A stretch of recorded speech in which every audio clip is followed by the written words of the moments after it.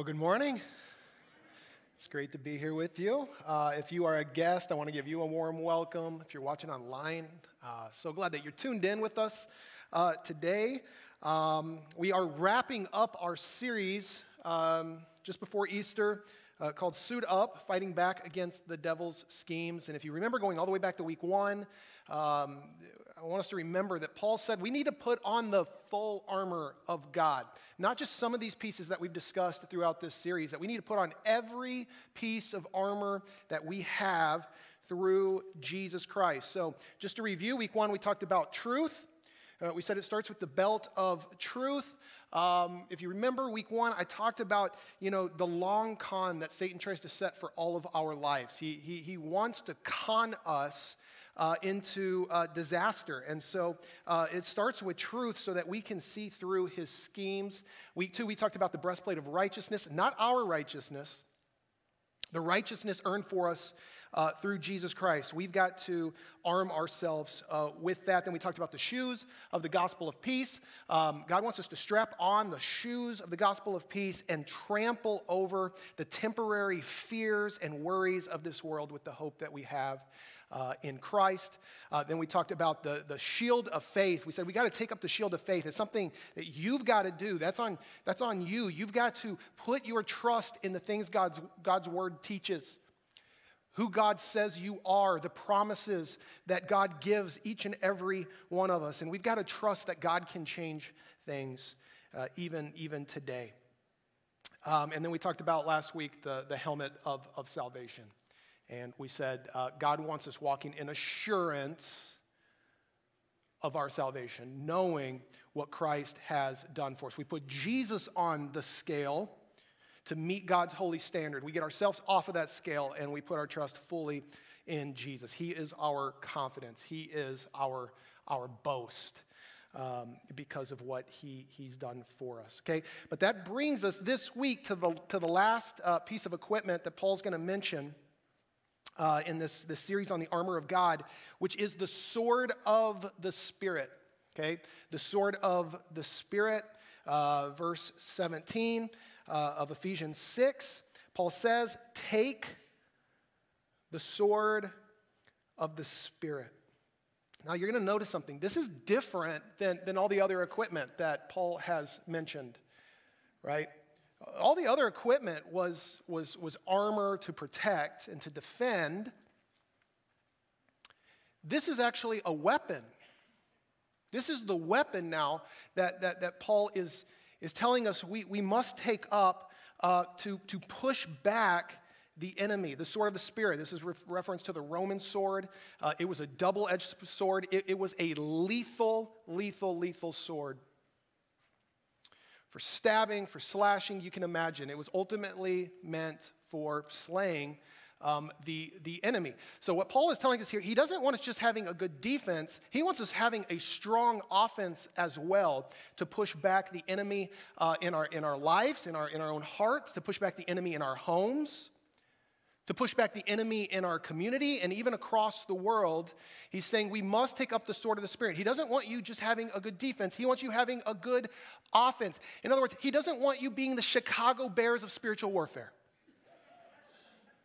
It's the best way I could say it, and some of you know who I'm talking to. He wants us having a strong offense, and to do that, if we're going to push back the enemy in our lives, in our children's lives, in our community, we have to take up our one weapon that we're given. So what is the sword of the Spirit exactly? Well, he tells us, take the sword of the Spirit, which is the what? It's the Word of God. He's talking about the Bible. He is talking about the Scriptures, okay? And so that's what I'm going to talk about today. I'm going to talk about the Bible. And really my hope for all of us today is to recognize that the Bible is a unique book, that the Bible is a special book, that there is no other book on planet Earth like the Bible. That is my ultimate hope for us today, just to recognize the uniqueness of the Bible. And if I were to ever teach like a seminary course on the Bible, The things I'm going to talk about today are the things I would talk about, and I'm just going to warn you, I'm kind of cramming all of that into this short message today. So just hang in there, because I'm going to throw a lot at you. But what I want to do is answer three questions. First, what is the Bible? And talk about some of the unique things that we find in the scriptures. Talk about why is the Bible so powerful, and then I'll end with how do we use the Bible. But first, I want to start with this question: what is the Bible? Well, just kind of to give you an overview. The Bible is a collection of 66 individual books written over a period of roughly 1,500 years, written by around 40 different authors, written on 3 different continents, written in 3 different languages, primarily Hebrew and Greek, but there's a little Aramaic in there as well. And just that right there makes the Bible very unique in what it is. But I want to talk specifically about a few things that are very unique to the Bible. The first thing I want to talk about is that the Bible is made up of 2 testaments, right? We probably all know this to some degree, that the Bible is made up of the Old Testament and the New Testament. But maybe something you didn't know is that you could replace that word testament with the word covenant. This idea of an agreement that God makes with his people. And so as believers, we recognize there's an Old Testament, an Old Covenant, which is primarily about God and his relationship with the people of Israel, interacting with them through the law and rituals. And then there's the New Testament, the New Covenant, which is God's agreement with us who have put our faith in Jesus Christ, the one who fulfilled all those laws and rituals in our place. Okay? And this makes the Bible unique. The fact that it's made up of these 2 different covenants, because oftentimes, people will say things like, how do you Christians believe in this book? I mean, some of those practices are so barbaric and things like that. And if you ask them, like, what are you talking about? They're gonna inevitably point to the Old Testament, okay? But what we get to say is, well, we don't live according to the laws and the rituals of the Old Testament any longer. Jesus has fulfilled those laws. He's fulfilled those rituals in our place, and he's given us a new command. And the new command is very simple. Love God, love people, okay? So some of you, even next week, Easter, you're going to be sitting around the dinner table, and maybe you have that weird uncle in the family who wants to give you a hard time about your faith and say, how do you Christians believe in those teachings and those things that are in the Bible? And you go, what are you talking about? You're inevitably going to point to the Old Testament, and you're going to say, we don't live according to the Old Testament laws and rituals anymore, okay? We live according to the New Testament because Jesus has fulfilled those things for us. And the new command is love God and love people, and that's something I think we can all get behind. And I want you to understand something. This makes the Bible unique. I mean, think about this. You see God's providence even in this. Because some of the things in the Old Testament, they do go against our modern sensibilities. God knew that. So Christ came to fulfill those things so that we could live according to a new way, a new covenant, which sets us up to still be relevant and missional in the world 2,000 years later.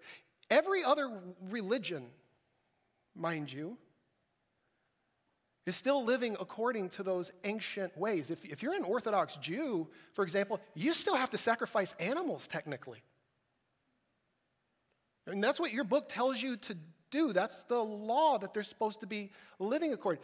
Notice how God knew this was going to be a problem. And so through Christ, he's freed us so that we don't have to live according to those Old Testament laws and rituals. We put our trust in Jesus, and we are set up well now to be just as relevant today as we were 2,000 years ago. That's God's providence, friends, freeing us from the trappings of ancient times, from the ancient world. He set us up very, very well. Now, this doesn't mean we don't read the Old Testament. It doesn't mean we don't still learn lessons from the Old Testament. It doesn't mean there's not still good moral teachings that come from the Old Testament. But the law and the rituals and all those things, they've been fulfilled in Christ. We live according to a New Testament, a new covenant, agreement with God. This makes the Bible very unique, okay? The second thing I want us to see, though, is that the Bible tells a single story. One single story. Many Christians don't know this. Many of us, when we sit down and we read our Bibles, we turn somewhere random, and we have no idea how it fits into the big picture and into the grand scheme of things. We don't realize that the Bible is actually telling us one single story that is about God's plan for redemption through Jesus Christ. This is the overarching story, okay, of the Bible. It's God's plan for redemption through Jesus Christ. Starts with Genesis, right? Creation. And God creates the world and creates mankind, puts mankind in the garden, puts Adam and Eve in the garden. And if you remember, the command is be fruitful and multiply. What they were supposed to do is use that garden as a template, and they were supposed to spread that garden over the rest of the planet. That was their task. Have children, and now start spreading what you have seen here in this garden over. Make the world look like this. But we know the story, right? Adam and Eve, they rebelled against God. They sinned and became ashamed. This brought what we call the fall, a curse into the world, infecting and affecting each and every one of our lives, including nature. Romans 8 says the world is groaning, longing for redemption. But God there begins his plan to redeem mankind and to redeem the world. And you fast forward, Adam and Eve have children, but the world becomes so corrupt that God's plan for redemption is threatened. And so he calls a man named Noah, the one faithful family in the world, to build this ark, and he preserves that family. But the reason God has to send of the flood is it plays into this idea of redemption and redeeming the world. It says the world had become so corrupted. But even after Noah and his family get off the ark, right away Noah gets drunk, things happen in the family, and it starts to raise this question, is there any hope for humanity? Is there really any hope for us? Okay, you fast forward a little later, then you get to Abraham. God calls Abraham. Through you, Abraham, I am going to bless the world. Through you, Abraham, I am going to continue my plan for redemption. And right, we know the story. Father Abraham had many sons. I am one of them, and so are you. So let's all just get along, right? Right foot. Okay, anybody? You guys remember that one? And he did have many sons. He wasn't trusting as he should have been. The promise was through Sarah, your wife. You're going to have a son. You remember the story. Abraham ends up sleeping with his maidservant, Hagar, because he's not trusting God's timing. She has a son named Ishmael. And for you history buffs out there, what you should know is it's out of the line of Ishmael that a man named Muhammad one day is going to be born and the Muslim religion is going to be birthed. But the Bible doesn't follow the line of Ishmael. It follows eventually the promised child that does come through Sarah, which is Isaac. Isaac then has a son, Jacob. Jacob has the 12 sons that are eventually going to become the 12 tribes of Israel. But before they're in Israel, Jacob and his sons and the people of Israel find themselves trapped, enslaved in Egypt. We know the story. God sends Moses. Moses brings them out into the wilderness where they're there for 40 years because they don't trust God. And then, through the leadership of a man named Joshua, God brings them into the promised land. Through the leadership of a man named Joshua, God brings them into the promised land. Through the leadership of a man named Joshua, God brings them into the promised land. Do you know what the name Joshua means, by the way? It means the Lord saves. The Lord saves. Let me say it one more time. Through the leadership of a man named Joshua, God brings the Israelites into the promised land. They get into the promised land. King David rises to power. Solomon, for a time, they're faithful. And they are experiencing all kinds of blessing in the promised land. But then you read on throughout the Old Testament, and the idolatry begins, and you start to read about captivity and disaster. And again, you get to the last book of the Old Testament, the book of Malachi, and it raises that question again: is there any hope for humanity? And then historically, there's what's called the 400 years of silence, where God didn't send any prophet to speak to Israel, and they're left to themselves. But then we open the book of Matthew. We get into the New Testament. You open the book of Matthew, and an angel appears to a woman named Mary and says, Mary, you're going to be with child. And she names her child Jesus. Do you know what the Hebrew name of Jesus is? It's not Jesus. It's Joshua. It's Joshua. What did Joshua do? He led his people into the promised land. Are you starting to see the beauty of the scriptures? It is beautiful. Joshua is born. Jesus is born. We know about his life, his death, burial, what we're going to celebrate next week, the resurrection.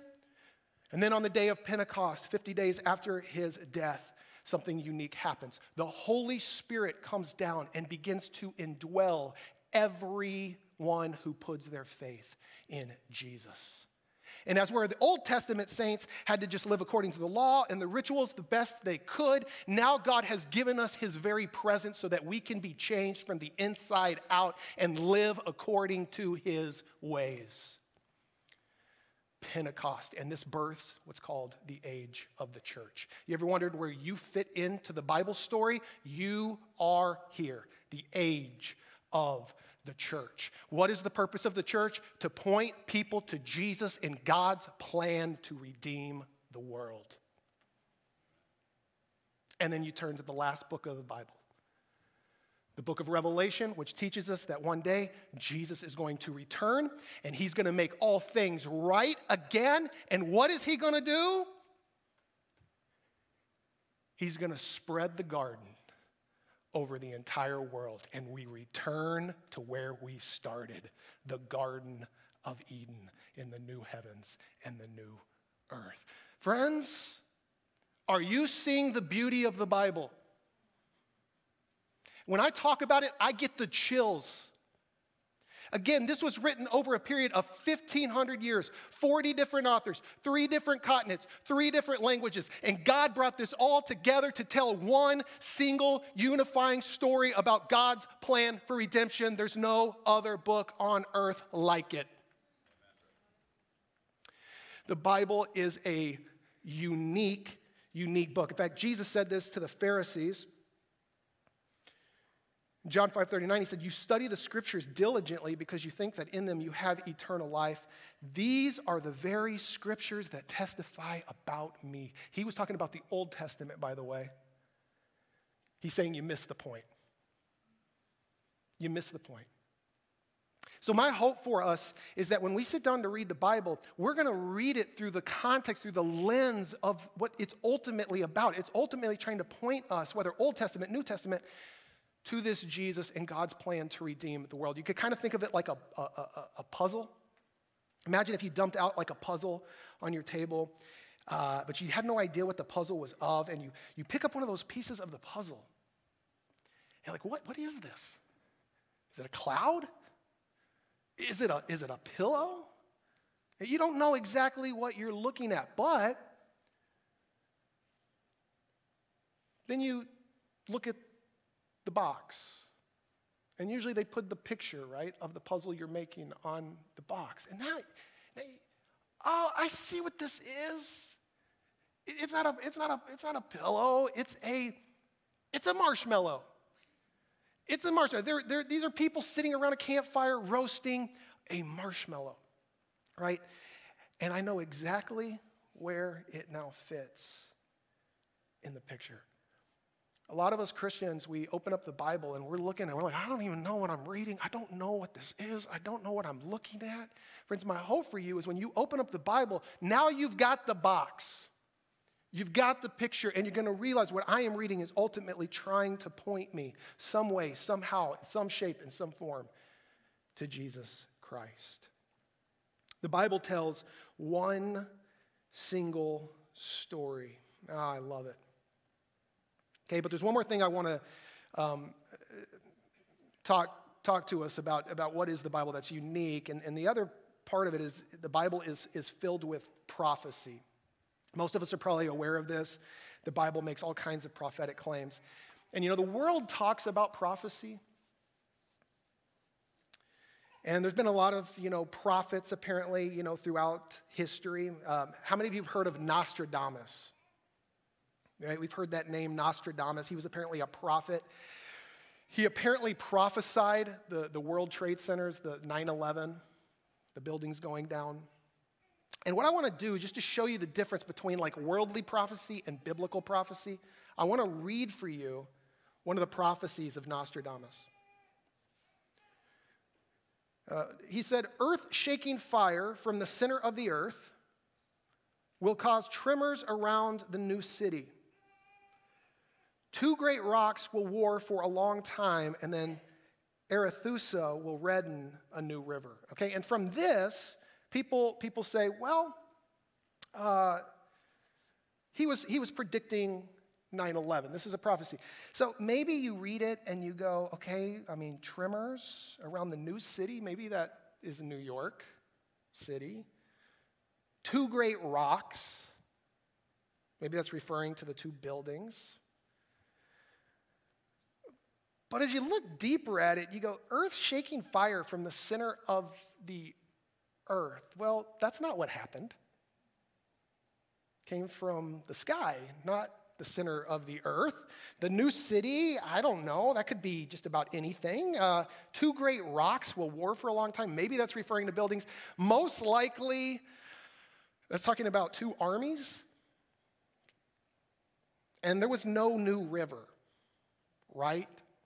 You see how these worldly prophecies kind of work. You're kind of like, maybe. Maybe. I want to contrast that now with, look at the biblical prophecies. Look at what we have in the Bible, how specific these are. This is from Micah 5:2. It says, but you, Bethlehem. It gives us an actual city, an actual place. But you, Bethlehem, though you are small among the clans of Judah, out of you will come for me one who will be ruler over Israel, whose origins are from of old, from ancient times. Even referencing his divinity here, that he's not just a normal man. This is talking about Jesus, whose origins are from old, from ancient times. He's the God-man. And where does the Bible tell us? This was written 700 years before Jesus' birth. Where does it say he's going to be born? It doesn't say the new city. It says Bethlehem. Bethlehem. It tells us the exact location. By the way, do you know what Bethlehem means? It means house of bread. House of bread. What did Jesus say? I am the bread of life. He was born in the house of bread, the bread of life. Again, are you seeing God's providence in all of this? Isaiah 7:14, therefore the Lord himself will give you a sign. The virgin will conceive and give birth to a son, and you will call him Emmanuel, which means God with us. Tells us exactly the event that would happen. Mary was a virgin.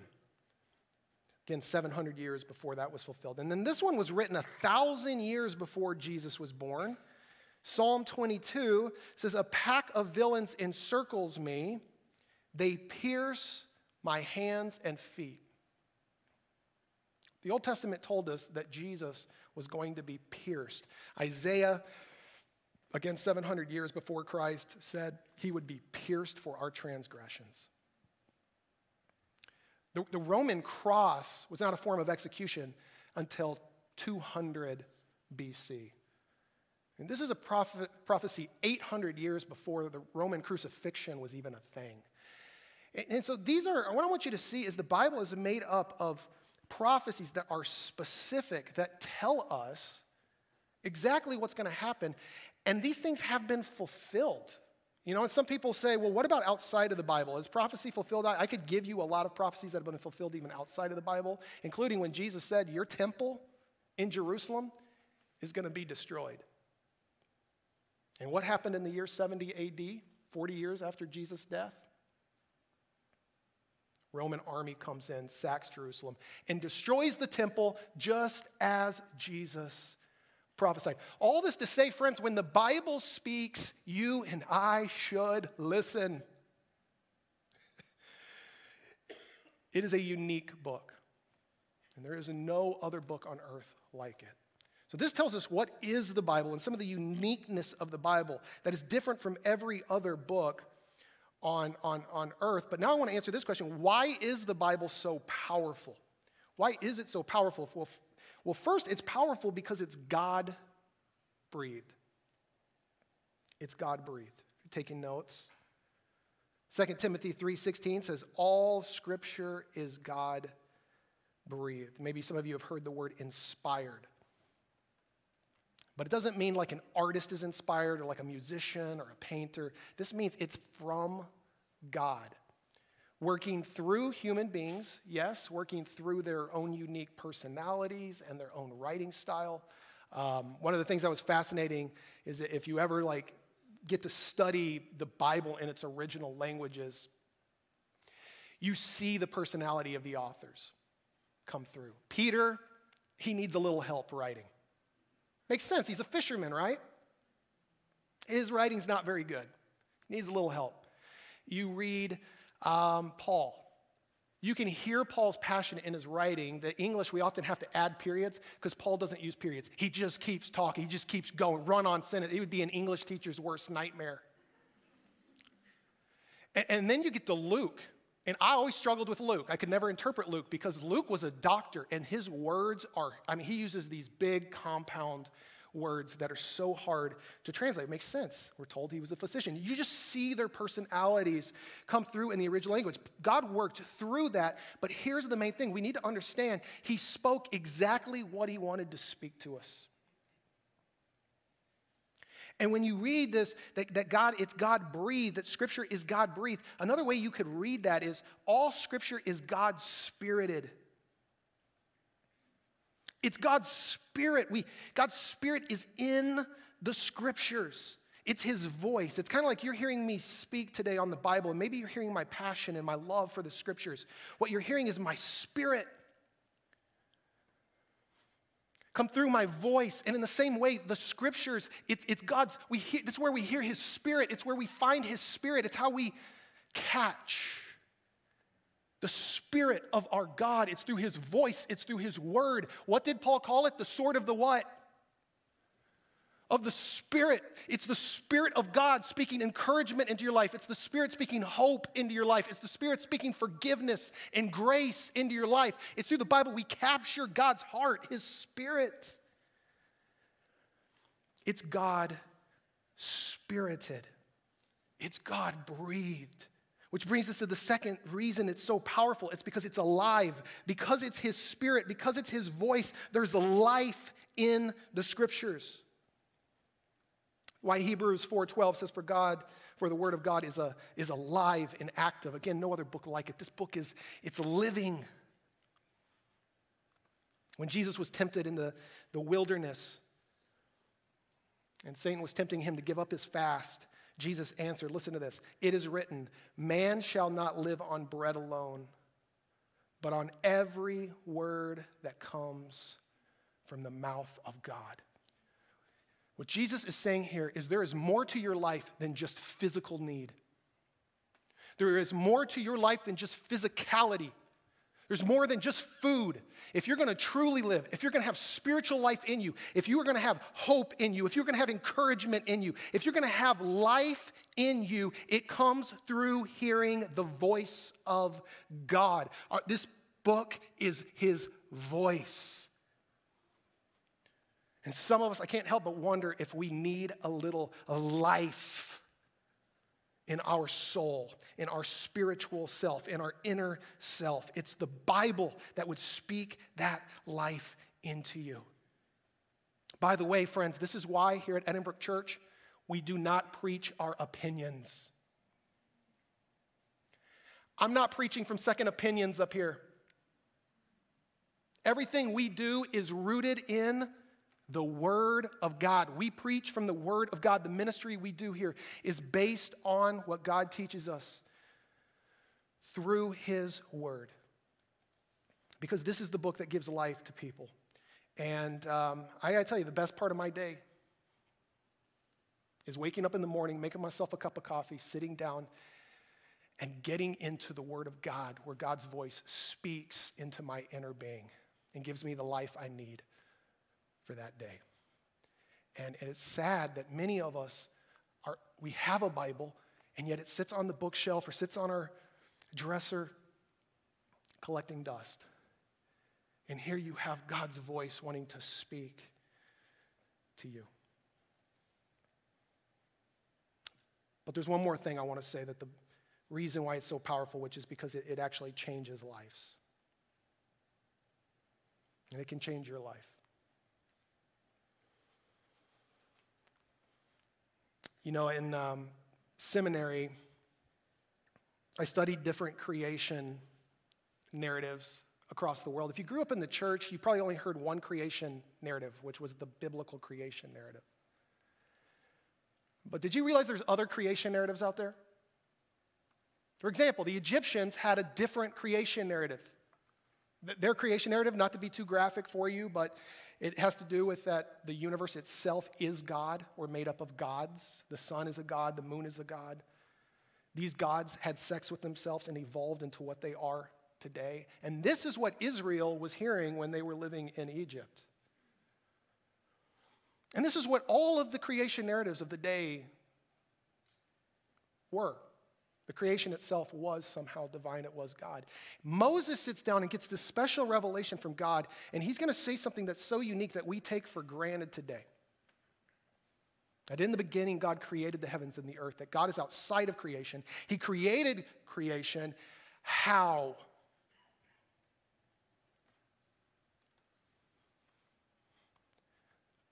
The Lord said, "Let there be light." And there was light. The Lord said, and then there was. The Lord spoke, and it happened. God speaks, and things change. And friends, we have the Word of God speaking to us today. And if we will let that voice in, it will change our lives today. So we've been talking about the armor of God and protecting ourselves against our spiritual enemy, Satan. Some of us have put on an armor against God, and we've hardened ourselves against God, and we have a hard heart, and we're not letting God's voice get into our heart. But if we would open up our hearts and say, God, I want your voice to speak into me. I'm going to begin believing what you're teaching me and telling me through your word. I'm inviting you into every room, nook, and cranny, closet, and every skeleton in that closet that you can speak into it. Friends, I am telling you, your life will change. I am living proof your life will change. Because his word is living and active, and when God speaks, things begin to change. Are we reading the word of God? Are we letting his voice penetrate and get in so it can begin doing the work that only God can do? You know my story coming out of drug addiction. You know my story. I'm a high school dropout. I sat down and I opened up God's word and I recognized something is unique about this book. And as I read and read and read and over years read, I didn't go to Bible school because I wanted a job. I went to the Bible school because I wanted to know the scriptures even more. I started learning. I started letting it speak into my life. And friends, it has blessed my life today, and I know it will bless my children's life if they do that, and I know it will bless the next generation if they will let this word in, and I know it will bless you. It's the word of God. Let there be, and there will be, if you will open your heart to it. So very quickly, what do we do then? How do I use this Bible? I could have spent this entire message talking about this. What do we do? I wanted to spend this message setting up for you why the Bible is so important. Because my hope is you're going to go from here and you're going to say, yeah, maybe I should pick it up. Maybe I should open it up. So what do we do very quickly? First, I got to learn it. I know we can't all go to Bible school, we can't all go to seminary, but there are so many resources online. There's resources here at the church. By the way, Pastor Josh is going to be teaching a theology class this summer. I encourage you to be a part of that. Friends, we should crave to know and learn and become equipped with the Word of God. 2, I got to claim it.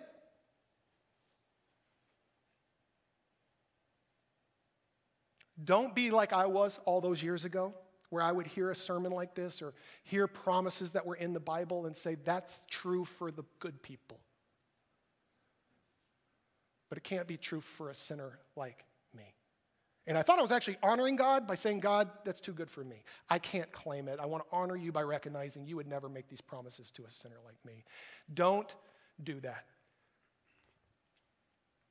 There are not spiritual haves and spiritual have-nots. There are a bunch of people who just need Jesus.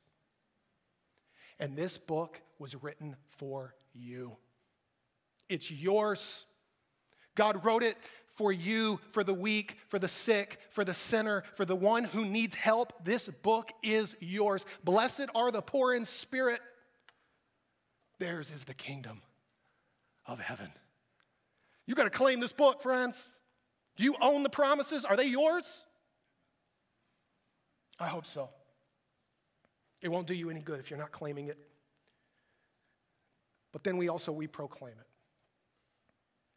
I learn it, I claim it, and now I have to proclaim it. I have to speak the word of God. I want to speak the word of God over my children. I want to speak the word of God over you. I want you speaking the word of God in your own life, and maybe in community, and maybe even in our small groups, we begin speaking the word of God to each other, encouraging one another, giving hope. Doesn't mean you have to memorize all of it. Doesn't mean you have to have every jot and tittle of it memorized. But if you just knew the gist of it and you could start speaking the powerful voice of God into others, how powerful would our church be? It's the voice.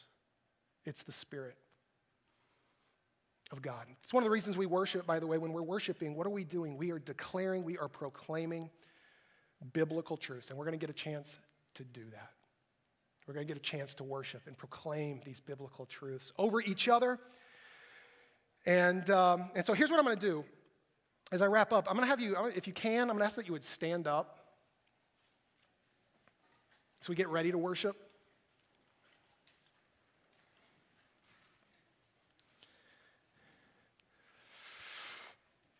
And I want to practice this. I'm going to practice it over you. And what I'm going to do is I'm just going to speak some truths over you before I pray and we go into worship.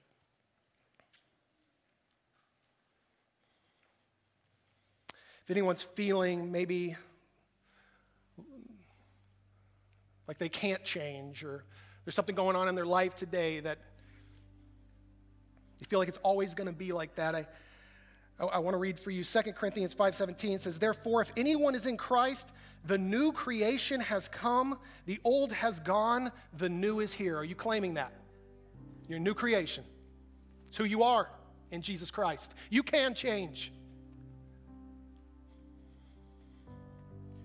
Some of you are feeling condemned this morning because of something in your past. Maybe something you're struggling with right now. Maybe something you struggled with this morning or this week. and you feel like God couldn't love a person like me, God couldn't save a person like me, Romans 8:1, therefore there is now no condemnation for those who are in Christ Jesus. Are you believing it? He wants you to believe. He wants you to claim it for your life. That's how you honor him. Psalm 34:17-18 says, God's people cry out, and the Lord hears them. He delivers them from all their troubles. The Lord is close to the brokenhearted and saves those who are crushed in spirit. Anybody crushed in spirit this morning? God wants to save you and show you his glory, redeeming your life. Some of you maybe are feeling far away from God this morning. Romans 8 says, for I am convinced that neither death nor life, neither angels nor demons, neither the present nor the future, nor any powers, neither height nor depth, nor anything else in all creation will be able to separate us from the love of God that is in Christ Jesus our Lord. And if you're needing any hope today, hope that the best is still yet to come for each and every one of us who are in Christ, Revelation 21:4. He will wipe away every tear from their eyes. There will be no more death or mourning or crying or pain. For the old order of things has passed away, and all things will be made new. Friends, that's the hope we have. Let's claim these truths for our life. Oh God, we thank you that you speak to us. We want to hear your voice. We want to hear the nuance in your voice. We want to hear the love in your voice. And I pray this morning we would open up our hearts to letting your voice come in to change us, to conform us to the image of Christ, to help us, to comfort us. Help us become equipped in your word, Lord, so that we can push back the enemy in our lives, in our homes, in our marriages, over our children, over our community, and over the world. Will you do that work, Lord, here at Edinburgh Church? We're going to ask you to do this in Jesus Christ's name. And all God's people said, amen.